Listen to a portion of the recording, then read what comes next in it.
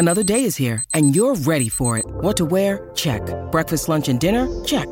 Planning for what's next and how to save for it? That's where Bank of America can help. For your financial to-dos, Bank of America has experts ready to help get you closer to your goals. Get started at one of our local financial centers or 24/7 in our mobile banking app. Find a location near you at bankofamerica.com/talktous. What would you like the power to do? Mobile banking requires downloading the app and is only available for select devices. Message and data rates may apply. Bank of America N.A., member FDIC. Look, Bumble knows you're exhausted by dating. All the, must not take yourself too seriously, and 6'1" since that matters, and what do I even say other than, hey? Well, that's why they're introducing an all-new Bumble, with exciting features to make compatibility easier, starting the chat better, and dating safer. They've changed, so you don't have to. Download the new Bumble now. Why do we have insights when our mind is quiet? How do insights play a role in our ability to learn, and when do they impact the trajectory of our lives? Welcome to Insight Out, where we explore these questions and dissect how insights influence who we are and ultimately who we become. I interview New York Times best-selling authors and some of the most influential minds of our time to find out what insights have helped to make them who they are. When I realized that the world worked in many different ways, I'm going to choose to create a life that is specifically designed for me.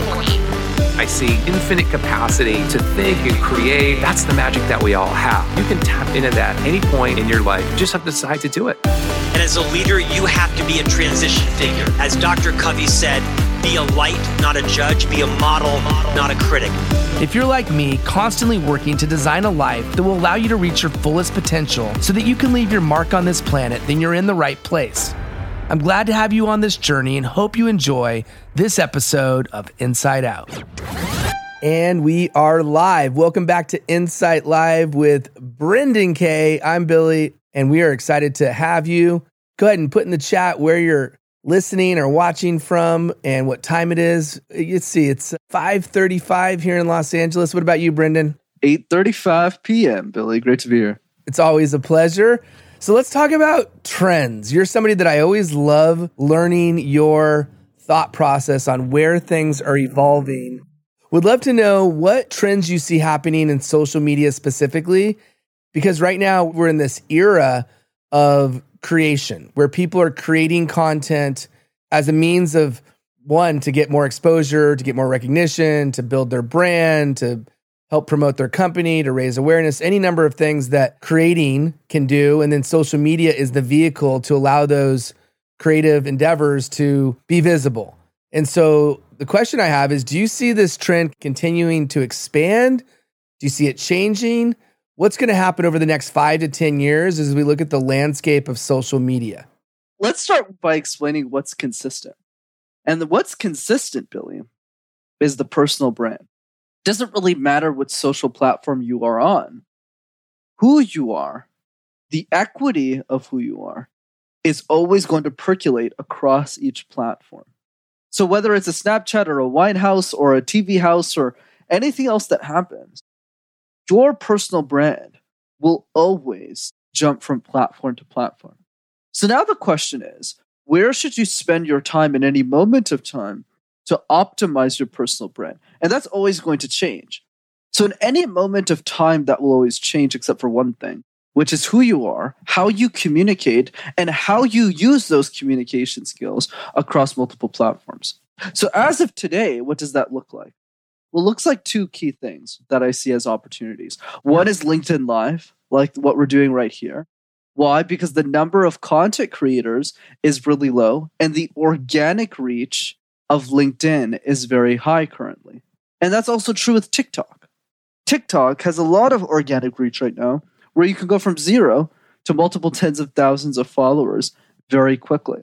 So it's all about how do you use the time that we have and invest it in the right platforms as things are changing, so that those changes, you keep them in mind as things are moving along, so that your personal brand stays consistent. That's why you want at least a minimum presence across all of them. In terms of trends, one interesting thing I could add as well is, how do we predict trends? An easy way to predict trends is to always look at the companies and the people that are running the social platforms. I'll give you a super easy example to demonstrate this. we know that Facebook owns both itself and Instagram. And we've also noticed that the organic reach of Facebook has gone down considerably over the last couple of years. Why is that? Well, as the platform matures, the executive team at Facebook, who are essentially people running these organizations and these social media platforms, they make a decision to go, you know what? We want to maximize for ads. So we're not really going to pay creators, and we're going to charge people a lot of money so that they can advertise on Facebook.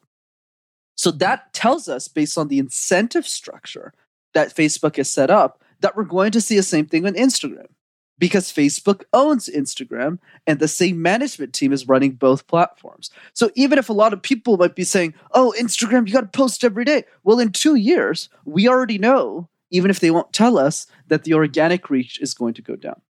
Let's take an opposite example. Take YouTube that Google runs, right? Completely different company, different social media. The people who have been on YouTube for the past 10 years and have created really good content still have very high organic reach on YouTube. Why is that? The reason is because of the management team running Google, running YouTube specifically, and their decision to always prioritize the creator. And that's why creators get 55% of the ad revenue that Google sells to companies. So because of that incentive structure, Google is always incentivized to push up your videos, whether you buy ads or not. So it's always important to think about not just the platform itself, but also the people running those platforms and how those incentive structures are set up across each different company and platform. So if we're going to look at the people who run these companies and understand that part of the equation, what specifically should we be looking at and what should we be thinking about? Because you mentioned two examples, Facebook, Google, how they both have decided to approach it in two different ways. What are the other things that we should be really paying attention to from a management standpoint? Right. So another thing that comes up to mind, especially concerning the management team, is how mature is the platform. So I'll give you an example. Why does Instagram Reels have so much organic reach currently? That's not by chance. It's because the management team at Facebook goes, well, we want creators to pick Instagram Reels over TikTok. But if Instagram Reels bought TikTok, that probably wouldn't be the case anymore. Probably switch it over to ads. So it's also important to understand the cycles and the innings of that traction. We've seen over the last couple of years that Instagram has really matured as a platform. The user growth is nowhere near what it was in the early days. So now Facebook is changing that from a growth machine to a money-making one. So it's always important to understand what are the new up-and-coming platforms that are taking storm, and how can we, kind of like how Gary Vee says social media is real estate, how can we jump on the right platforms at the right time, build up enough traction, and then move those audiences in a permanent way where we always have access to them? Yeah, a little bit ago, you said something really interesting, which is that you should have a presence on some kind of presence on all the platforms. And I want to explore that in a minute. But what I want to talk about first is you mentioned Gary Vee. He's a great example. Who else should we be paying attention to that is a good person to spot trends, to understand where things are going? And they don't necessarily need to be a household name like Gary Vee. It could be somebody in Silicon Valley. It could be somebody that's on Twitter that is just really in tune with the pulse of where things are headed. Because one of the things I think is that we all could be so much better informed if we knew the right people to pay attention to that can spot these trends from a mile away because they have so much experience doing so. That's a great question. So let's look at different levels here. So level one's the easiest one anyone can implement who's listening, which is just follow whatever Gary Vaynerchuk is doing. He's usually pretty early to those trends. He was calling out TikTok long before a lot of content creators got on it. That's level one. If you want to push this a bit further, like I like to, as an example, is watch what the venture capitalists are investing in companies. So I'll give you an example. A venture capitalist is someone who puts money into technology companies. So think about companies like Facebook, Instagram, WhatsApp. These are companies that were always funded by these organizations called venture capitalists. So firms like Sequoia Capital, Andreessen Horowitz, First Round Capital, and the list goes on. So what you want to pay attention to is what are the companies that are doing really well and that are gaining a lot of traction. And by focusing on those companies and seeing who's getting the big checks, you can see whether or not something is working. So a lot of these venture capital firms are just pouring a boatload of money into it. So the second one is to really look at where's the money flowing and what types of firms and what types of social media apps are they investing in. That would probably be level 2. And then level 3 is to get acquainted with the early seed startups. This is something I don't recommend most people do, where essentially what you do is every year, as an example, Y Combinator is one of the biggest incubators in the world, where a lot of the best startups, Airbnb, Dropbox, start there. DoorDash is another great example of this, is to watch what are the companies getting out of YC and seeing if any of those are social media apps. But I think for most of the audience, the easiest thing to do is really just to follow what Gary Vee is saying. Isn't that funny? And you bring up some great pieces of advice there. I think it's easy to not be in tune with what's going on in Silicon Valley or other places right now, because let's face it, the tech revolution has spread beyond the walls of that geographic region. And you've highlighted some really interesting ways which we could spot trends by listening and observing what other companies are doing. What do you think Gary Vee is paying attention to? Like, is there someone or someones who he is getting intel from that you know of? In Gary's case, obviously at the point that Gary's in his career, he's always up to date on everything because there's a bunch of people in his network who always tell him what's hot. And frankly, he has so much leverage now that the social media companies themselves approach Gary before the social media app even takes off. So Gary Vee probably knew what TikTok was long before anyone else did. Mm-hmm. That's another piece. But another component that not many people think about is Gary Vee is dangerously good at consumer behavior.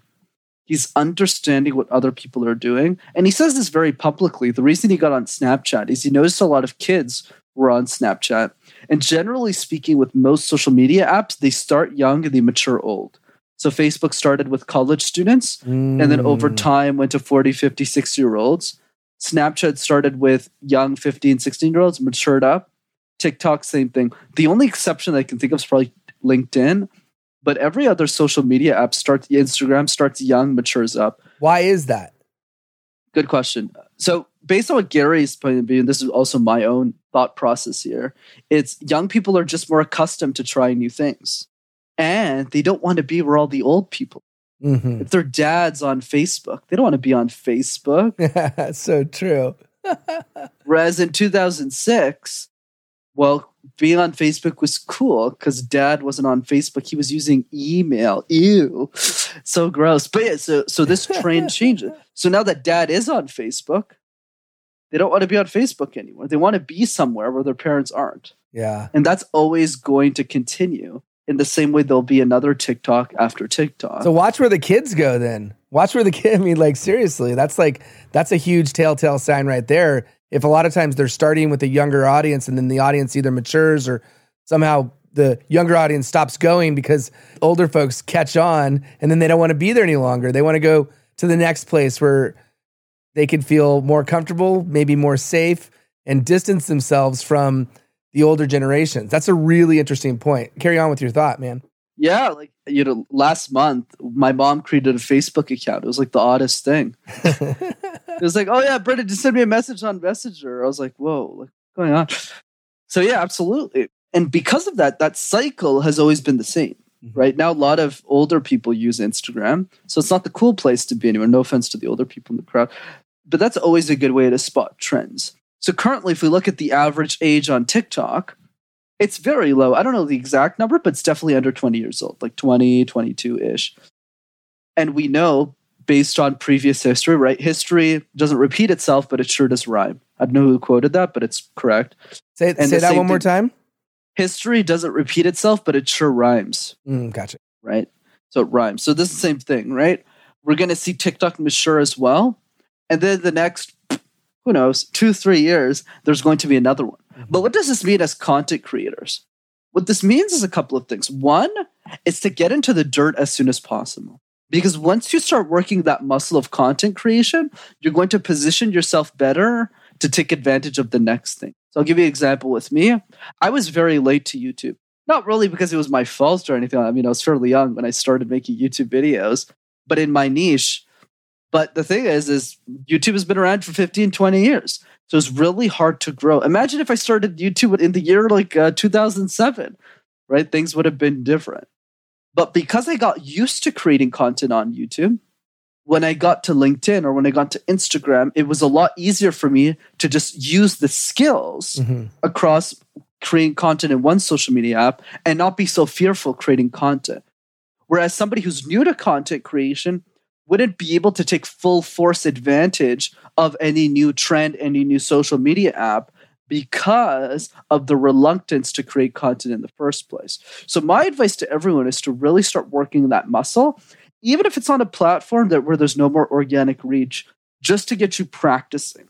Because I'll tell you something, Billy, the next time there's another big social media app that's traction, I know me and you're going to jump on it fearlessly. Yeah. Because of the track record. Everyone else can do that too. I could not agree with you more. I mean, I was so active last year on LinkedIn, posted over 360 times.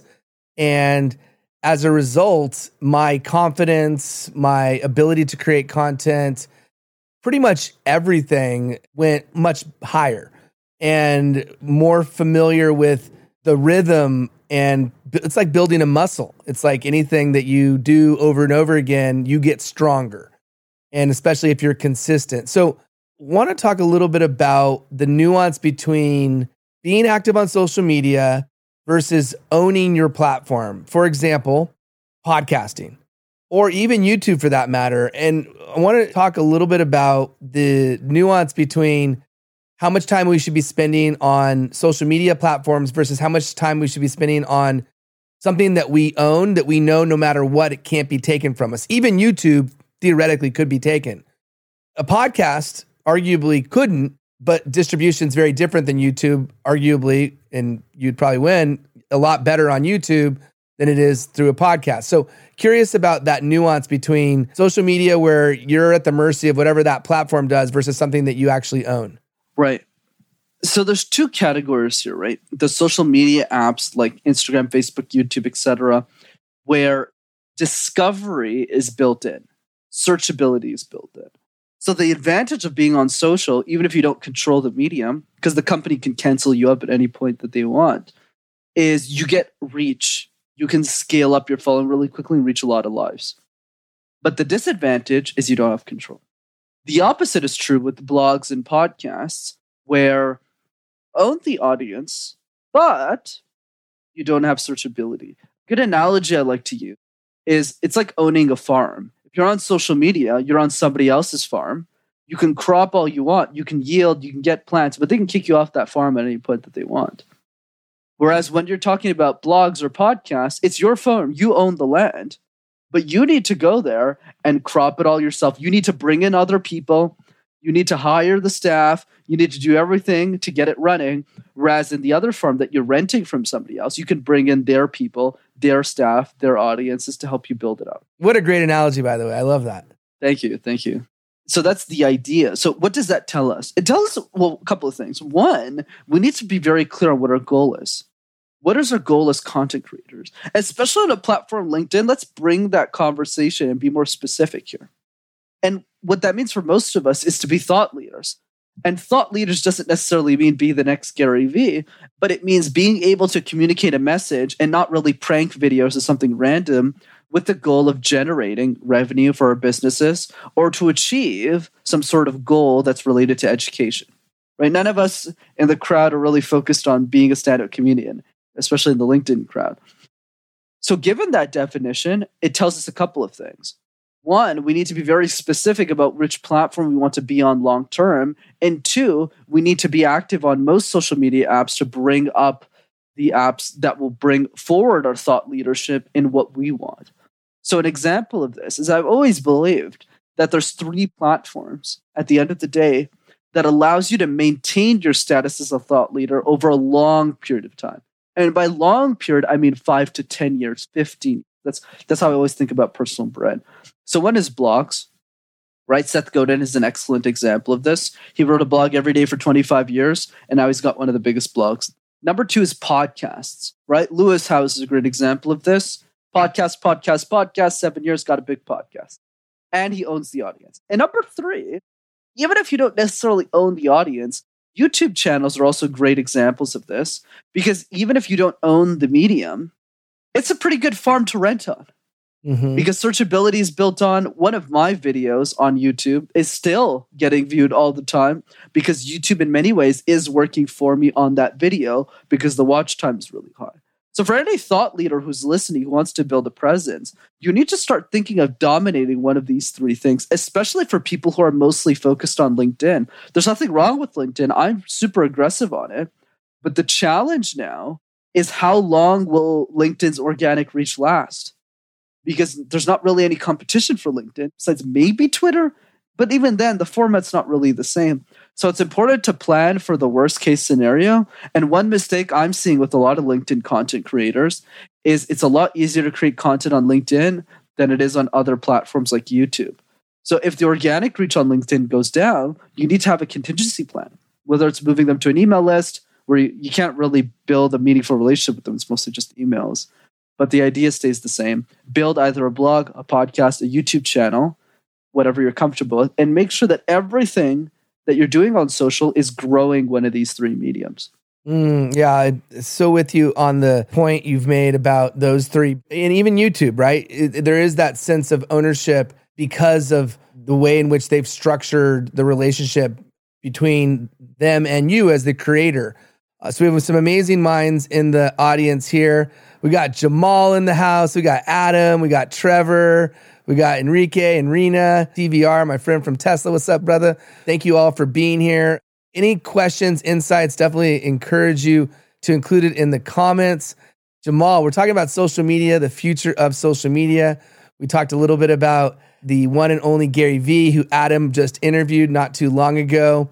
And we talked a little bit about why he's able to spot trends. Adam, why do you think, if you're still listening, why do you think Gary is so insanely good at spotting trends? What is his number one source, reason, or method that he uses to spot trends?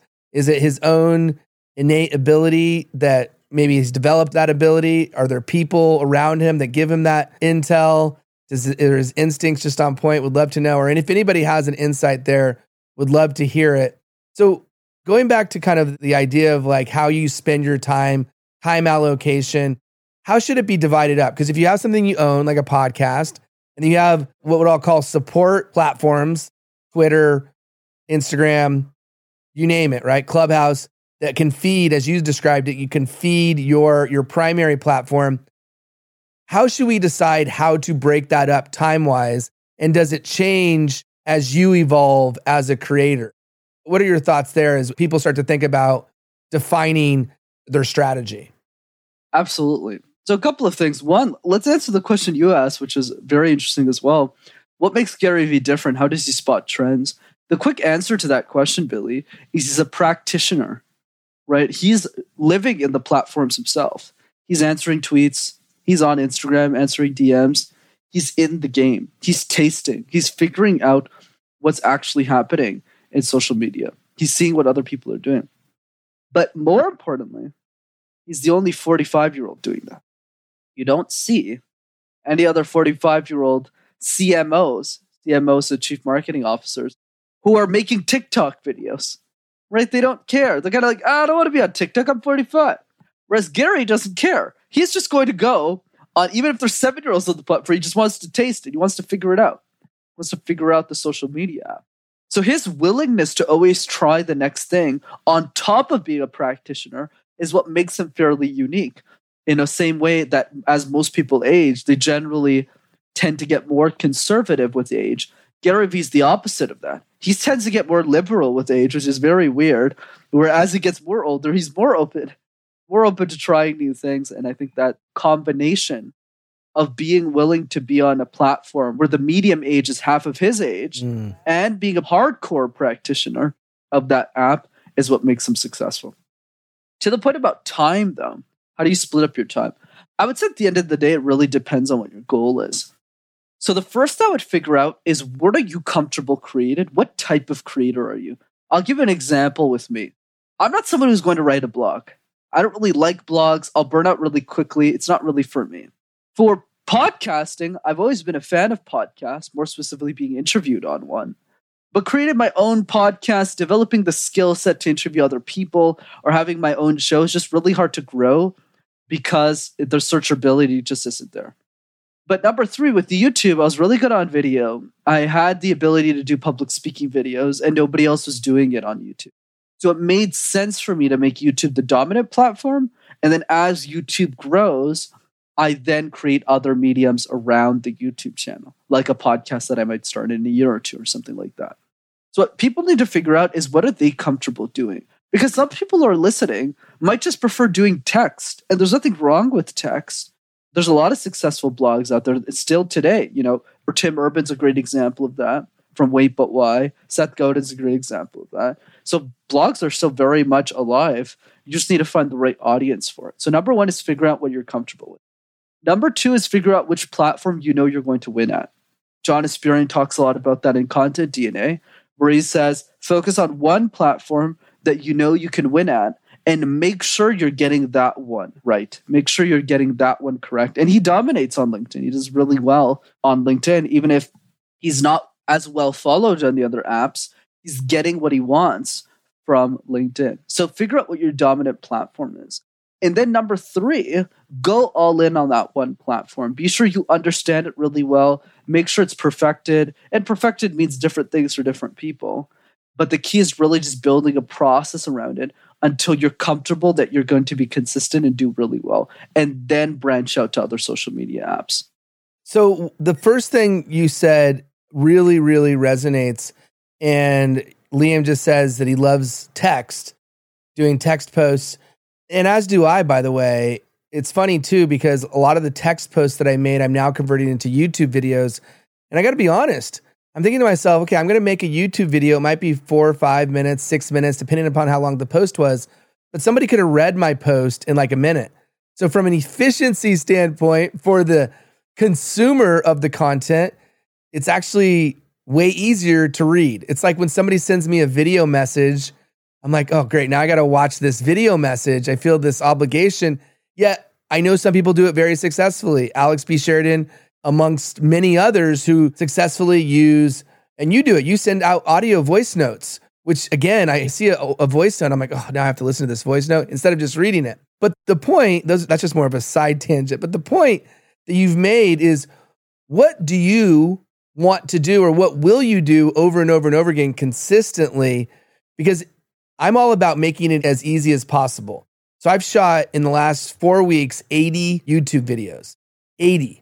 And the reason I was able to shoot 80 is because I have a setup that makes it super, super simple. One, I have all the content already because I'm repurposing my LinkedIn content. So that makes it easy. 2, I have a teleprompter set up and a camera that's right here. So I could record 5 videos back to back to back. So what I've done is I've made it super streamlined to batch process. So to your point, I think making it as easy as possible, but also what will you do over and over again? What will you be excited to do? So if you love text, for example, or maybe you love creating videos, going back to Alex is world-class at creating videos. It is what he is known for, and he's great at it. And so I also remember Mark Metry talking about this early on in my LinkedIn journey. He was talking about, you don't need to do it all. It's good to have a mix, but figure out what you like doing the most, because that's what you're going to do the most.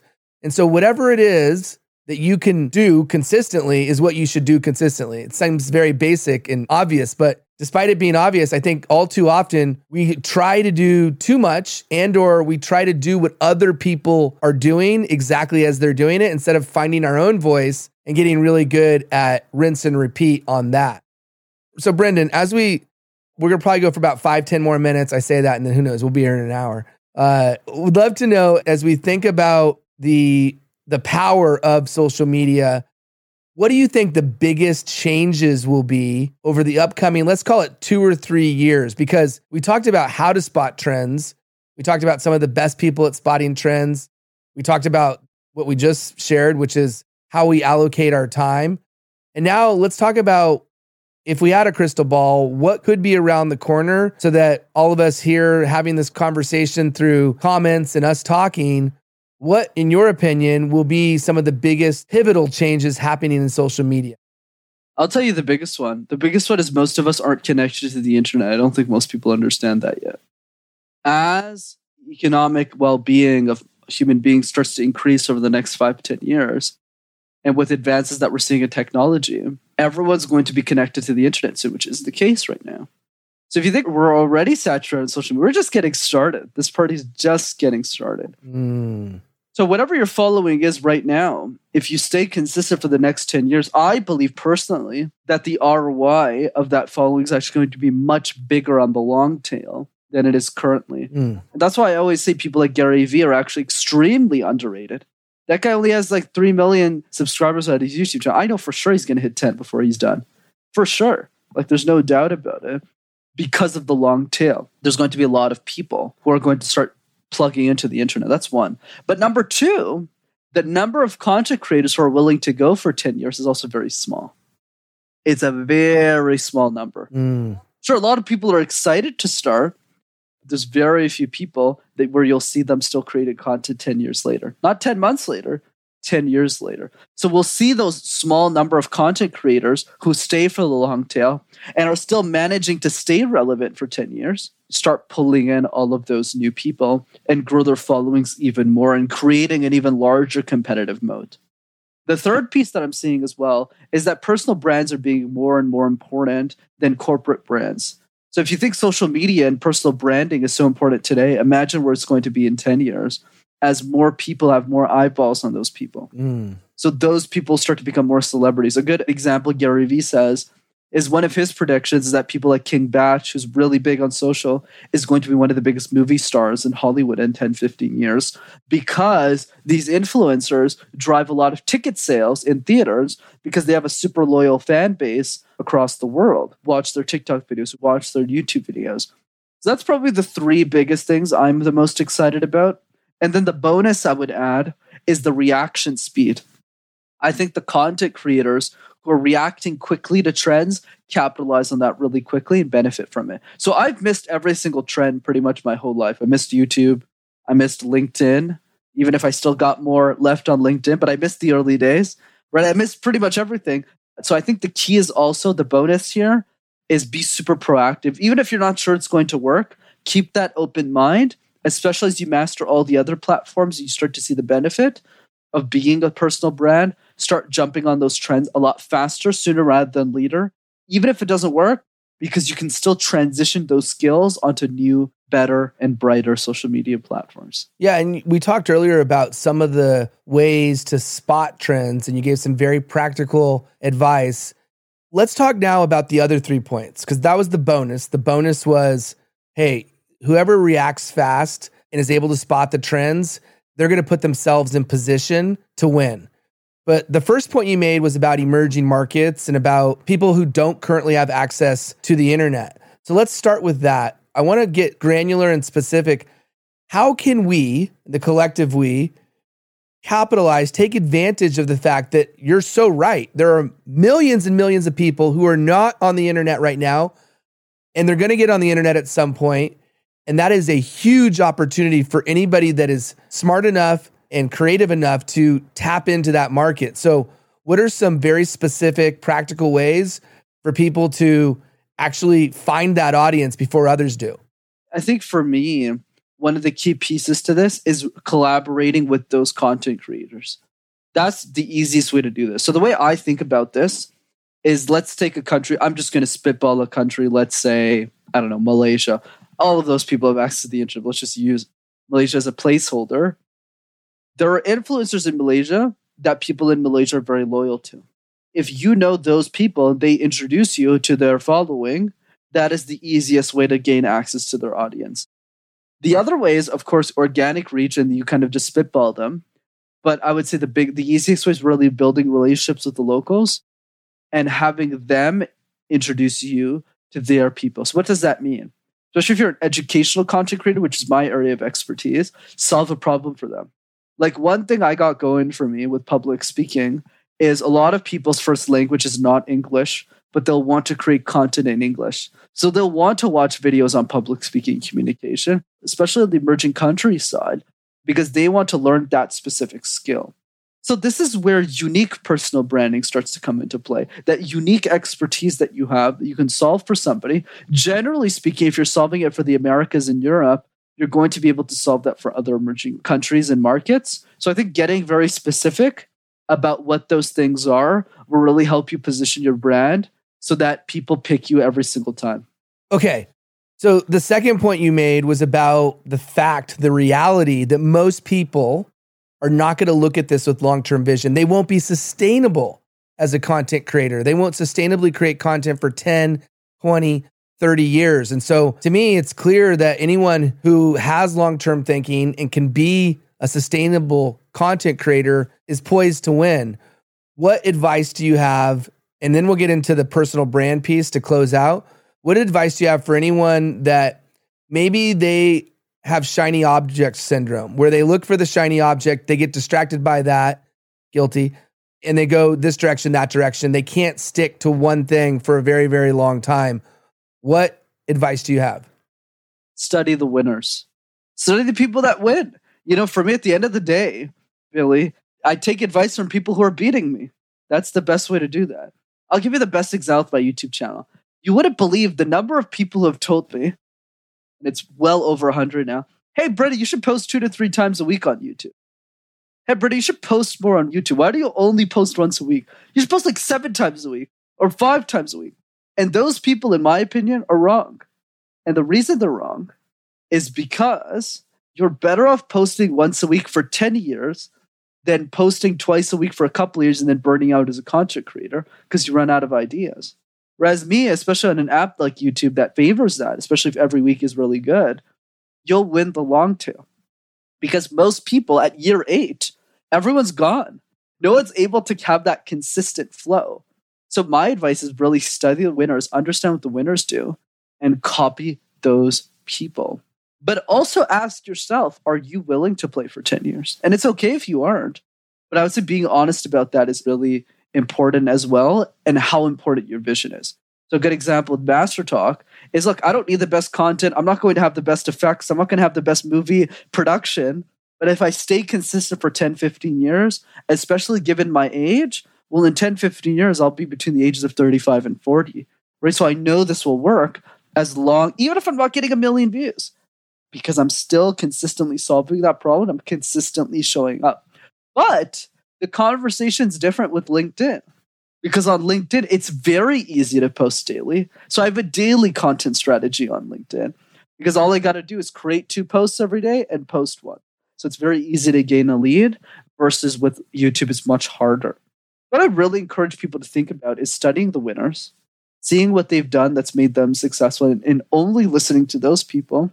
And number 3, finding a consistent content strategy that works for you over decades, not days. And for me, it was once a week on YouTube. It was once a day on LinkedIn. And for you, it's going to be different. So finding that balance is really what's going to make you successful. Yeah, I'm so with you, man. And I do agree that every platform is a bit different. And I'd say the sustainability piece and the burnout piece more specifically is real.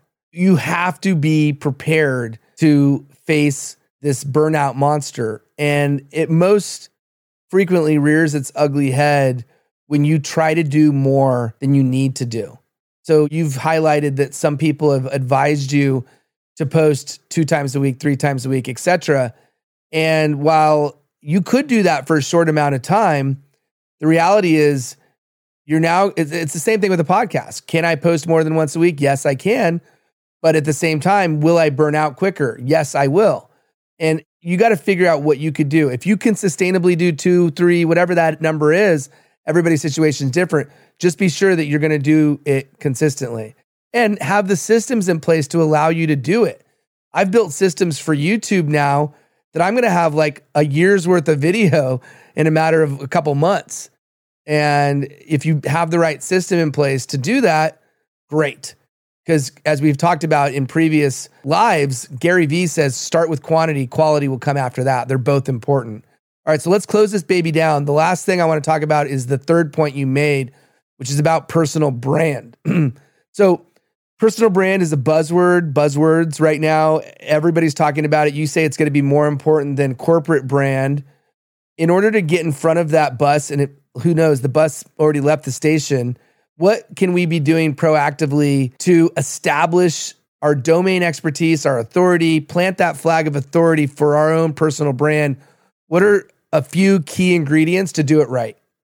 Here's a good high-level principle for us to understand this. People don't trust organizations and institutions anymore.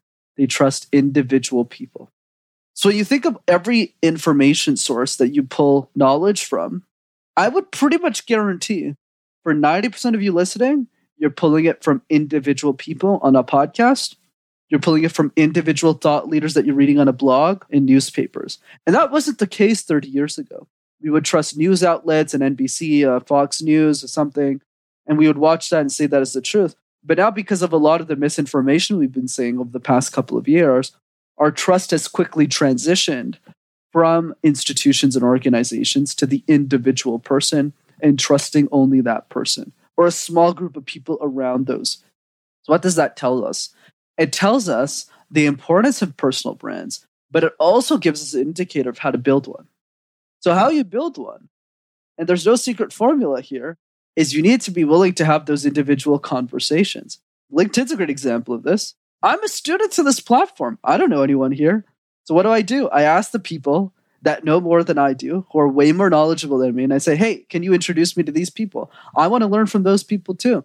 And I start building relationships as if I was starting at zero.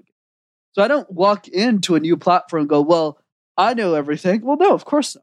You have to keep that humility. You have to stay humble, and you have to be willing to have those 1,000 conversations all over again. In the same way that when I was on YouTube, the way I got my first 1,000 subscribers, they were all personal friends of mine. I would just message everybody. I'm like, hey, I need to get to a K. I need your help. But when I got to LinkedIn, I don't know anybody. So same thing. I need to have those same 1,000 conversations again as if I did nothing before. And it's that humility that gets you across the pond. And at the end of the day, people spread people. If you don't build relationships with great people, they're not going to spread your message in the same way. In many ways, we're spreading each other's message by doing a live together. We need to start collaborating with other content creators and have that humility to team up with them and be willing to have those 1,000 conversations. The power of connection. We wouldn't be connected if you hadn't built a relationship with Sam and I hadn't built a relationship with Sam, and then he made the connection. So much power and wisdom in this session. Hopefully you found some value. If you did, let us know. Send us a DM. Let us know what you think. We are here as regularly as we can be, and we absolutely welcome feedback, thoughts, any topics you want us to explore. I love grilling Brendan, putting him on the hot seat, uncovering his nuggets of insight and finding out what he thinks the future holds. And today we talked about social media. We're going to talk about all sorts of topics. We talk about thought leaders. We talk about entrepreneurship and so much other valuable information. If you do end up sending us a note, let us know when you listened, what time slot. We're trying to figure out a deal time to do this or what day of the week so we can get a regular schedule going. We're still kind of testing and figuring things out and figuring out what the right recipe is. With that, I want to say thanks again for being here. And until next time, please do make it a great one. Take care, everyone. Thank you for listening to this episode of Inside Out. I hope you took away some valuable insights that will help you in business and in life. If you like this show, the best payment you can give is to rate, review, and subscribe to the show on your favorite podcast platform. You can also listen to past episodes and see a breakdown of all the best insights by going to insideoutshow.com. And for the record, there's no greater compliment than sharing this show with your friends on social media. So if there's an insight or a lesson that you liked, please share it and tag both me and today's guest. And until next time, remember, your next life-changing breakthrough moment may happen when you least expect it. Insight out.